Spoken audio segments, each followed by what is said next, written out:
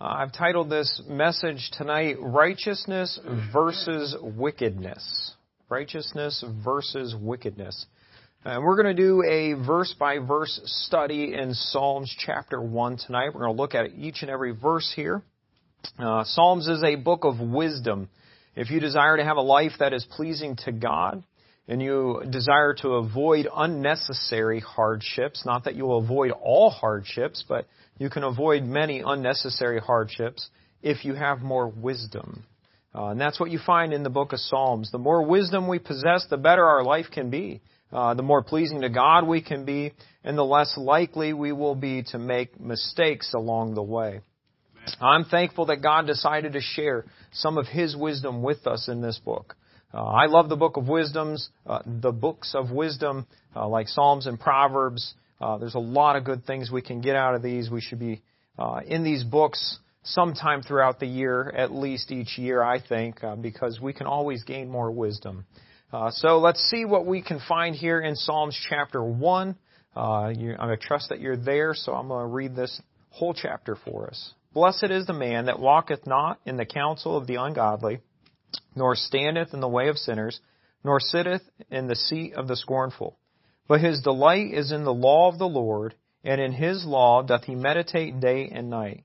And he shall be like a tree planted by the rivers of water, that bringeth forth his fruit in his season. His leaf also shall not wither, and whatsoever he doeth shall prosper. The ungodly are not so, but are like the chaff which the wind driveth away. Therefore the ungodly shall not stand in the judgment, nor sinners in the congregation of the righteous. For the Lord knoweth the way of the righteous, but the way of the ungodly shall perish. Psalms chapter 1 here, and we're just looking at God's wisdom. And the first thing I see in verse 1 there is where to walk. Where to walk. With this passage, this whole passage, and specifically verse 1 here, I see two paths that we can go on. It's like we're on a hike in the woods. Whether you like to hike or not, I don't know.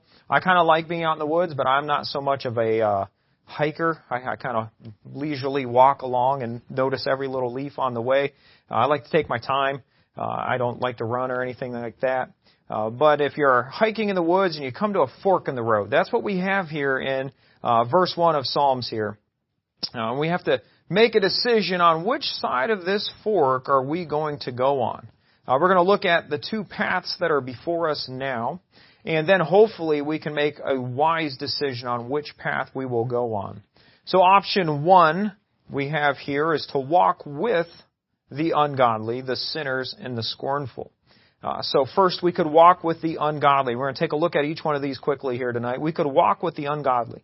Now this is not just a Christian that isn't living right. That's not what we're talking about here. This is someone that has completely decided to live without God, to be ungodly without God at all. The root word here means to be concretely condemned and to continue to live a life of wickedness.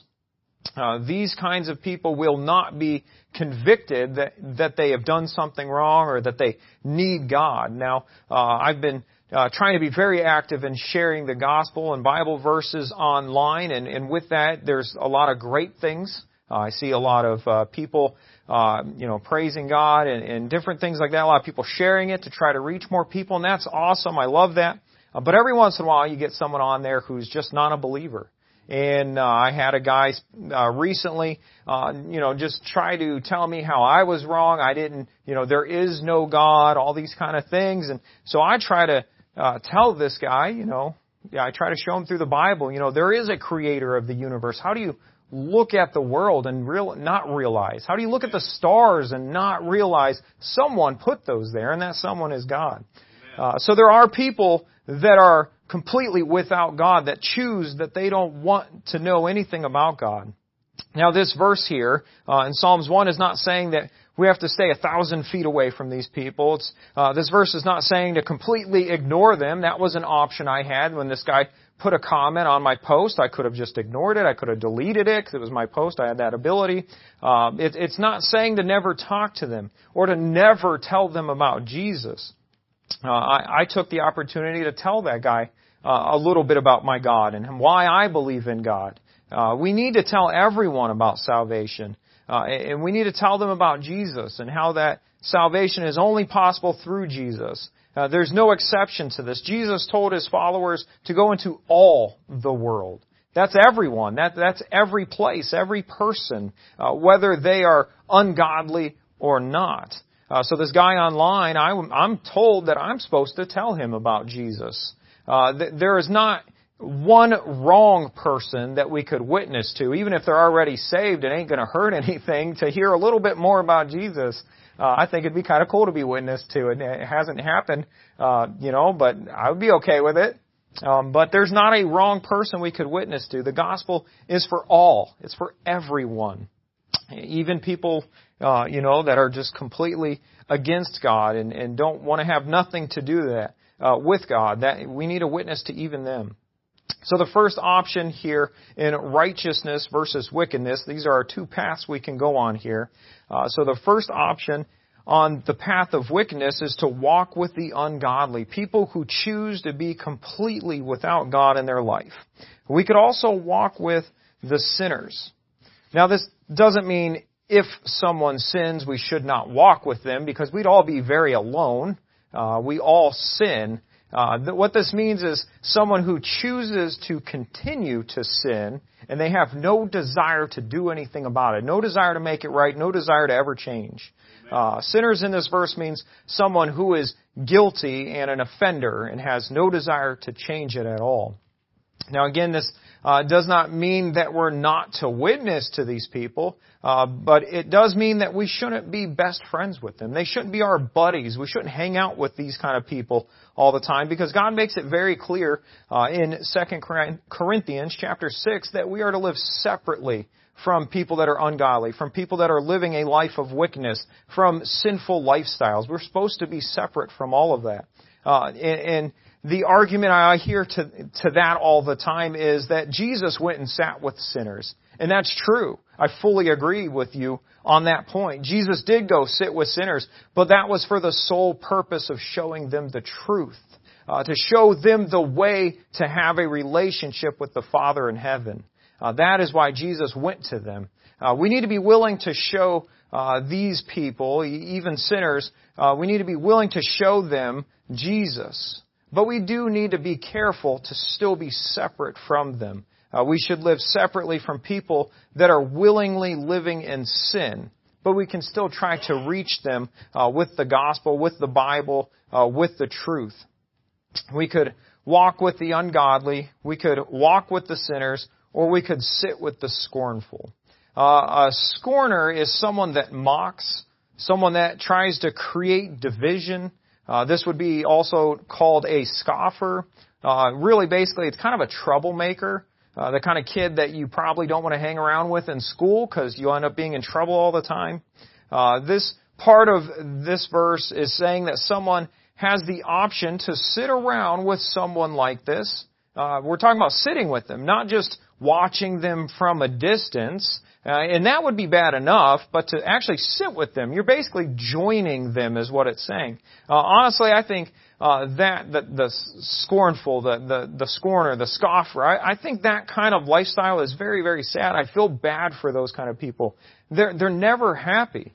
They never see the good. Even when something good happens, they find the negative. They could be, they used to do that 100th customer, you get something free kind of thing in stores. And they could be that 100th customer and they get all their groceries free, right? And they would say, well, I'm going to have to pay for them next time though. They're just going to find something negative. Or they'll just think, well, I only bought 5 things, kind of thing. They'll find instead of saying, praise God, I got something free, they're just going to find the negative. These kind of people always find the negative. They try to convince everyone that will listen to them that things are just bad. Not only do I feel bad for these kind of people, I really don't like being around them. I have a hard time listening to people that complain all the time. I get you had a bad day. I'll listen to that. That's no problem. But I'm talking about people that just in everything, there's always something bad. I don't like other people being around them either, because it's infectious. It's like a very negative, sad infection. And when you're around that, it just attaches to you. And it takes your eyes off of Jesus is what it really does. Put your eyes on this ugly world that we're living in. And yeah, we can find bad in anything if we really want to. But it takes our eyes off of Jesus and puts it on the world. So let's avoid being like that, first of all. Let's not be the scoffer. But also let's avoid sitting with the scoffer. Let's just avoid them altogether. So option one is to walk with the ungodly, walk with the sinner, or sit with the scornful. Option two is to walk not with these three type of people. It says, blessed is the man that walketh not with these three type of people. Like I said, there are two options in this verse. We can choose to walk with and sit with these three people, or we can choose the other path, the path of righteousness. We can choose the path that keeps our eyes on Jesus, the path that is filled with people that will help us when we stumble and fall, the path that has teachers and preachers of God's Word and the ways of God that will help us, even maybe if we're not right with God, they'll help us fix issues in our life, help us lead us in the truth that is found in God's Word, help us to be more like Christ. This verse says we will be blessed if we choose the path, the right path, the path that leads in righteousness. Verse 1 says we'll be blessed if we do not walk that path of ungodly and sinner and scornful. Let's go down the path that pleases God and allows us to bless God. The first chapter of Psalms, in my opinion, it's kind of like MapQuest. Anybody remember MapQuest? Yeah, I had lots of fun with MapQuest. I think it came out when I was like 11-ish, and I was always the navigator in the car. My dad would give me the map, and I would, follow. I just like doing it, I think. I don't know if that I was the best or anything. I just kind of like doing it. And so when MapQuest came out, we could fold up that big old map, put it away, and just have this piece of paper, right? And it tells you everything to do, and it was really fun to find out if you really ended up where you wanted to be, at the end, because, MapQuest was just very questionable at times. And, if you didn't follow it just right, you didn't get there. Maybe it just didn't even lead you to the right place at all. It was just a lot of fun. I remember using MapQuest. I didn't have a smartphone till I was probably in my younger 20s, so I used MapQuest for a while there. But we have directions in Psalms here for us, directions for our life. But unlike MapQuest, you can trust these directions. There's no issues like we had with MapQuest where it just, gave you the wrong place when you ended up in the wrong area or told you the wrong highway number on there. That doesn't happen in the Bible. This is all truth. This is all real. It's all right. Amen. We can follow it. If we follow it correctly, which that was another issue with MapQuest. There'd be like 38 steps to get to where you needed to go, right? And so you got step 1 and step 2. Those are easy. You're just pulling out of your driveway down the road. And you get down to like step 8 and you're kind of getting away from where you know. Man, if you miss step 9, forget the rest of the steps. They didn't matter. You couldn't find step 10 if you missed step 9. I remember, I got lost in Twinsburg once and I had directions. I don't think it was MapQuest. I think it was directions written on a piece of paper. And, I was supposed to be in Stowe, but I was in Twinsburg. So, I was nowhere near where I was supposed to be. And I think what happened is, the directions, after I followed it for a while, the next direction was, take a left on whatever road it was. I can't remember. It was a long time ago. And so I'm looking and I'm driving and these roads are going by. Nope, that's not it. Nope, that's not. I didn't realize I passed it like 15 miles ago. And I just kept going and going and going. And I couldn't find the rest of the directions because I missed a step, And that ended up being a terrible trip. I ended up pulling over and asking, hey, where's this road? Thinking it was around there. And I've never heard of that road. So that's how far off I was. And so I ended up turning around. I got hit on the side and my car got totaled. I got stranded in Twinsburg. I had to wait for a ride. Yeah, that's because I missed a step, all because if I would have seen that road and turned where I was supposed to. Now, the point of all that is to say that we need to follow directions correctly. If we follow the Bible, if we follow the wisdom in Psalms correctly, we will end up closer to God. We won't end up stranded in Twinsburg, right? We'll end up closer to God and we'll end up being more pleasing to God. So the first verse here, Psalms 1:1, it tells us where to walk. Now verse 2 tells us what to love. What to love. Look at verse 2. But his delight is in the law of the Lord, and in his law doth he meditate day and night. What to love. We're supposed to love the Word of God. Delight ourselves in the Word of God. We're talking about loving the Word of God. Delight means to take pleasure in, to desire, and to value. How often do we treat the Word of God as something with little value? If we really, truly desire the Word of God, if we really, truly valued the Word of God, we wouldn't wait 2 days or 3 days or 4 or 5 or 6 days to get into the Word of God. Now, I don't mean reading the verse of the day, on your app, it pops up, or you're scrolling through Facebook and you see one of my million posts of Bible verses and you read that. That's not what I'm talking about, although that's good. It won't hurt. But what I'm talking about is getting into the Word of God. Actually searching it for God's message for you for that day. We need to truly desire the Word of God. I love chocolate. I desire chocolate, especially if there's some peanut butter involved somewhere in there. That is perfect. I had a Reese right before church. It was great. I desire chocolate. If a day goes by that I didn't get chocolate, it's a terrible day. Well, what was it even worth living if I didn't get my piece of chocolate? I should have just stayed in bed all day. That's how we should feel with the Bible. We should feel if we go to bed at night and we haven't found what God's message was for us in His Word that day, we should feel like, what was the point of this day? Why did we even spend all this time doing all these other things when we didn't even get God's message for us today? That's how much we should value the Word of God. That's how much we should love it. We should be to where we can't even go one day without it. We should be thinking about the Word of God all the time. Sometimes we treat the Word of God of little value, not because we don't spend time in it, but it's just our attitude towards it sometimes. Sometimes we might groan when thinking about having to read the Bible. I have to read my chapter today, or if you're trying to read through in 1 year, it's usually about 4 chapters a day, and you're just thinking, man, it's starting to get late, I'm tired, all those kind of things that happens, when you get busy and you just get that attitude in you. Sometimes we might be thinking about other things while we're reading the Word of God. Sometimes you're trying to read a few chapters and you get to your second or third chapter and you stop for a second and you think, oops, I was thinking about my grocery list. What did I just read? That kind of thing. That's treating it with little value. We value some of the things that we think of during those times. And now that's all a process. I've gotten to where I'm like, oh, wait a minute, I better go back 3 verses because I'm not paying attention to what I'm reading. It happens. But we should value the Word of God. Do we really delight in the Word of God? Do we desire it? Do we feel like we can't go even one day without it? Do we focus on it completely when we open our Bible? So we're still looking at righteousness versus wickedness here. What better way to go down the path of righteousness and at the same time avoid that path of wickedness? What better way to do that than to get into the Word of God?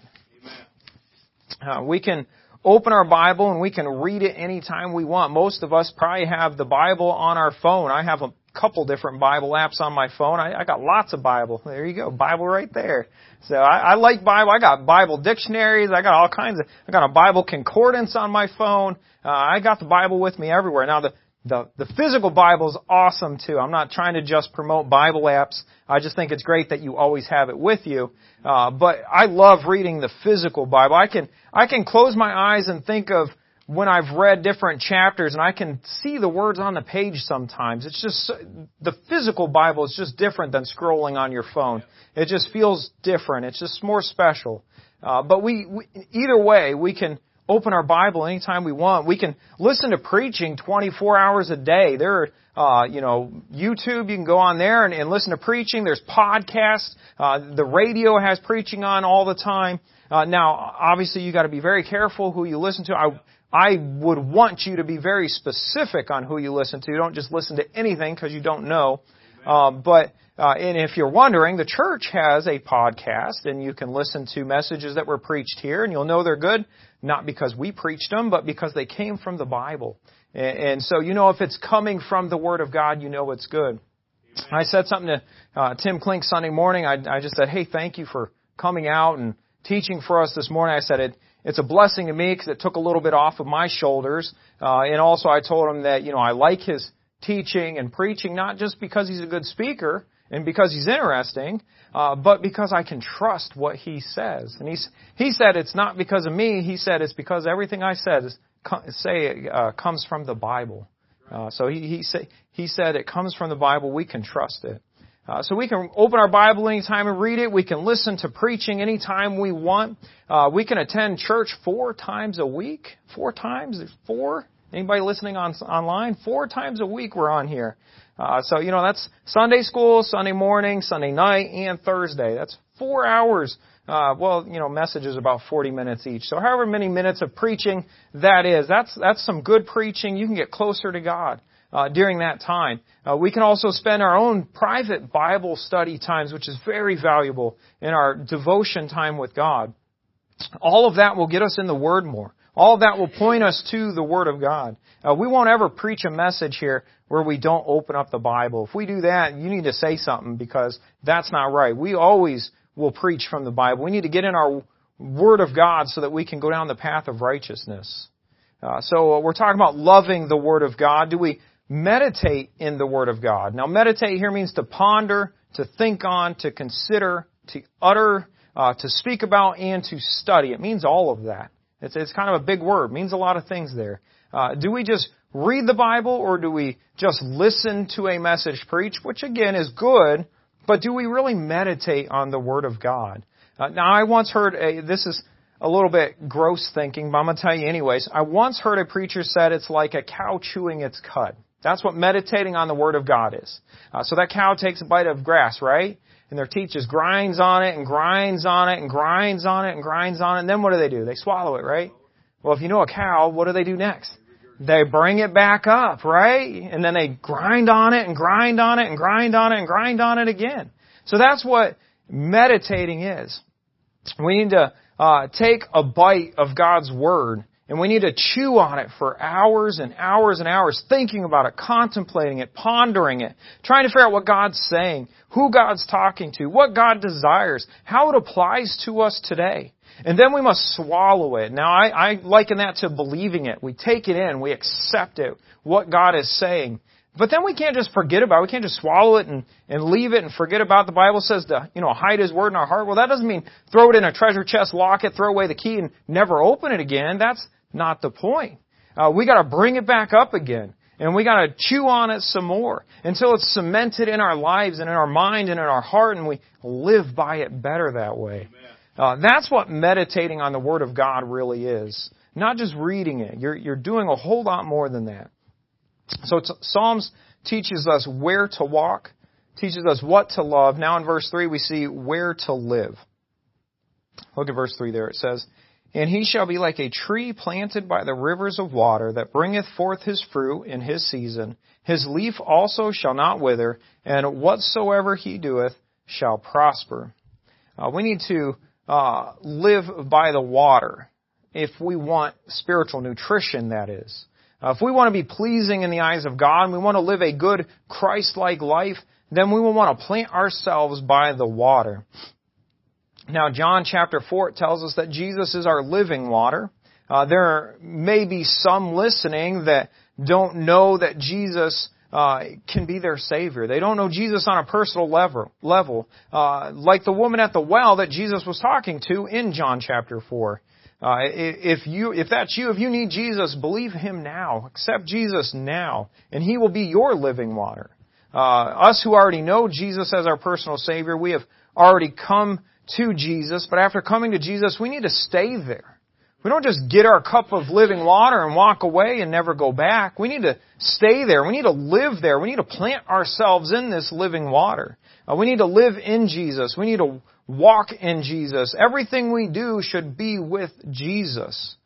This goes back to being in the Word of God. We'll find Jesus in the Word of God. We need to spend time in prayer because Jesus is there too. We need to come to the house of God because Jesus is here with us, wanting to meet with us. Jesus wants to sit here with us and speak to us through the message and through His Word and through the songs we sing. Us Christians need to be planted by this river of water. Then, once we're planted there, once we get there, we need to dig our roots in deep. The strongest and toughest and longest lasting trees have deep, deep roots. Trees with shallow roots, they don't make it through the tough times. They'll do all right for many, many years, but when the tough times come, those shallow root trees, they don't do very good. They dry out. They become diseased. They get weak and feeble.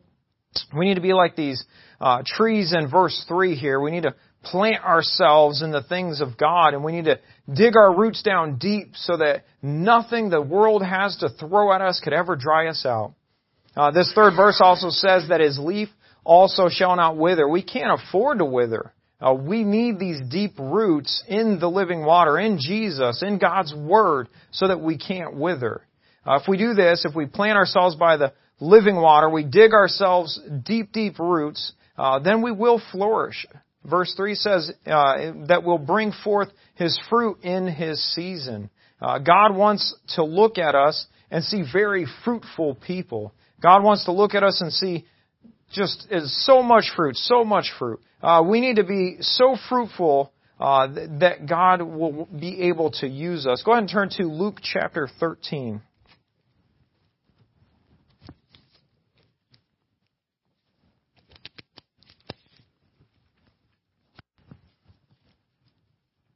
Luke chapter 13, starting in verse 6. And he spake also this parable, a certain man had a fig tree planted in his vineyard, and he came and sought fruit thereon, and found none. Then said he unto the dresser of his vineyard, Behold, these 3 years I come seeking fruit on this fig tree, and find none.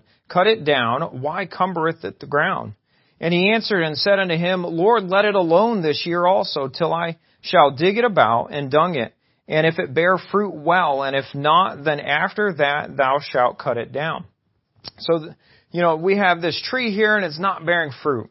But this isn't saying that if you don't bear fruit, you're thrown out of the family of God. We're not talking about salvation here. We know that no one can pluck you out of God's hand. No one can take you out of the family of God. We're not talking about losing salvation. What this means is if you're not bearing fruit, then God is not pleased with you. If you're not bearing fruit, then God cannot use you. If you're not bearing fruit, God will have to put you aside, put you on the shelf, and use someone else that is bearing fruit. But thankfully, if you're not bearing fruit, there is a chance. God will give you a chance. This barren tree didn't produce fruit for 3 whole years. It was about to be cut down. I think of our apple trees in our backyard. How many years did we not get apples? And then last year we got a whole bunch of apples, So there was a chance. I gave them a chance. I was being very biblical about it, I gave them years. But the dresser of the vineyard here in this parable said, stop. Let's give it one more chance. Let's see if we give it a little bit more nutrients here, it might bear some fruit. And there's a chance. So even if you're not bearing fruit now, if you let God, He can help you bear fruit. And He can use you then. And you can be better pleasing to God. Verse 3 says that we'll prosper. Verse 3 of Psalms says we will prosper. The more we are in the Word of God, the more we love the Word of God, the more we can prosper in the things that God planned for us. The more we do these things of God, the more we will prosper. God wants to bless us, and this first chapter of Psalms starts off with a blessing. This blessing is conditional, though. We must choose the path of righteousness. We must choose to love the Bible. We must choose the things of God. The things we do, the more we do these things, God will be able to help us prosper in our lives as we dedicate ourselves to Him.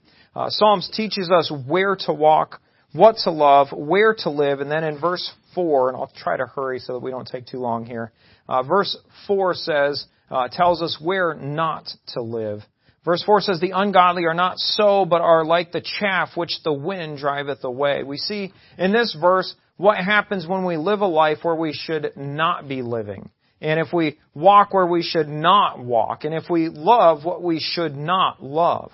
This verse starts off with the phrase, the ungodly are not so. This is a direct comparison to the previous verse. The verse before talks about flourishing and prospering.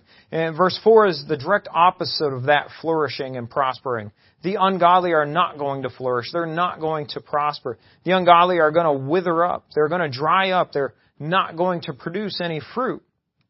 This verse says, the ungodly are like the chaff which the wind driveth away. The chaff is that useless, dry layer that is taken out from the useful grain during the winnowing process. That's when they would take the grains, they lay it on the floor, usually in some type of barn, so it was like a long alleyway or whatever, and they would take rakes and they'd beat the grain on the ground, rake it up and beat it and rake it up and beat it, and then they'd take this fork, a winnowing fork, and they'd throw it in the air. And because they're in that long, narrow barn, the wind would come through and it would blow all of that chaff away. That useless stuff would just get blown away. But what happens to the grain?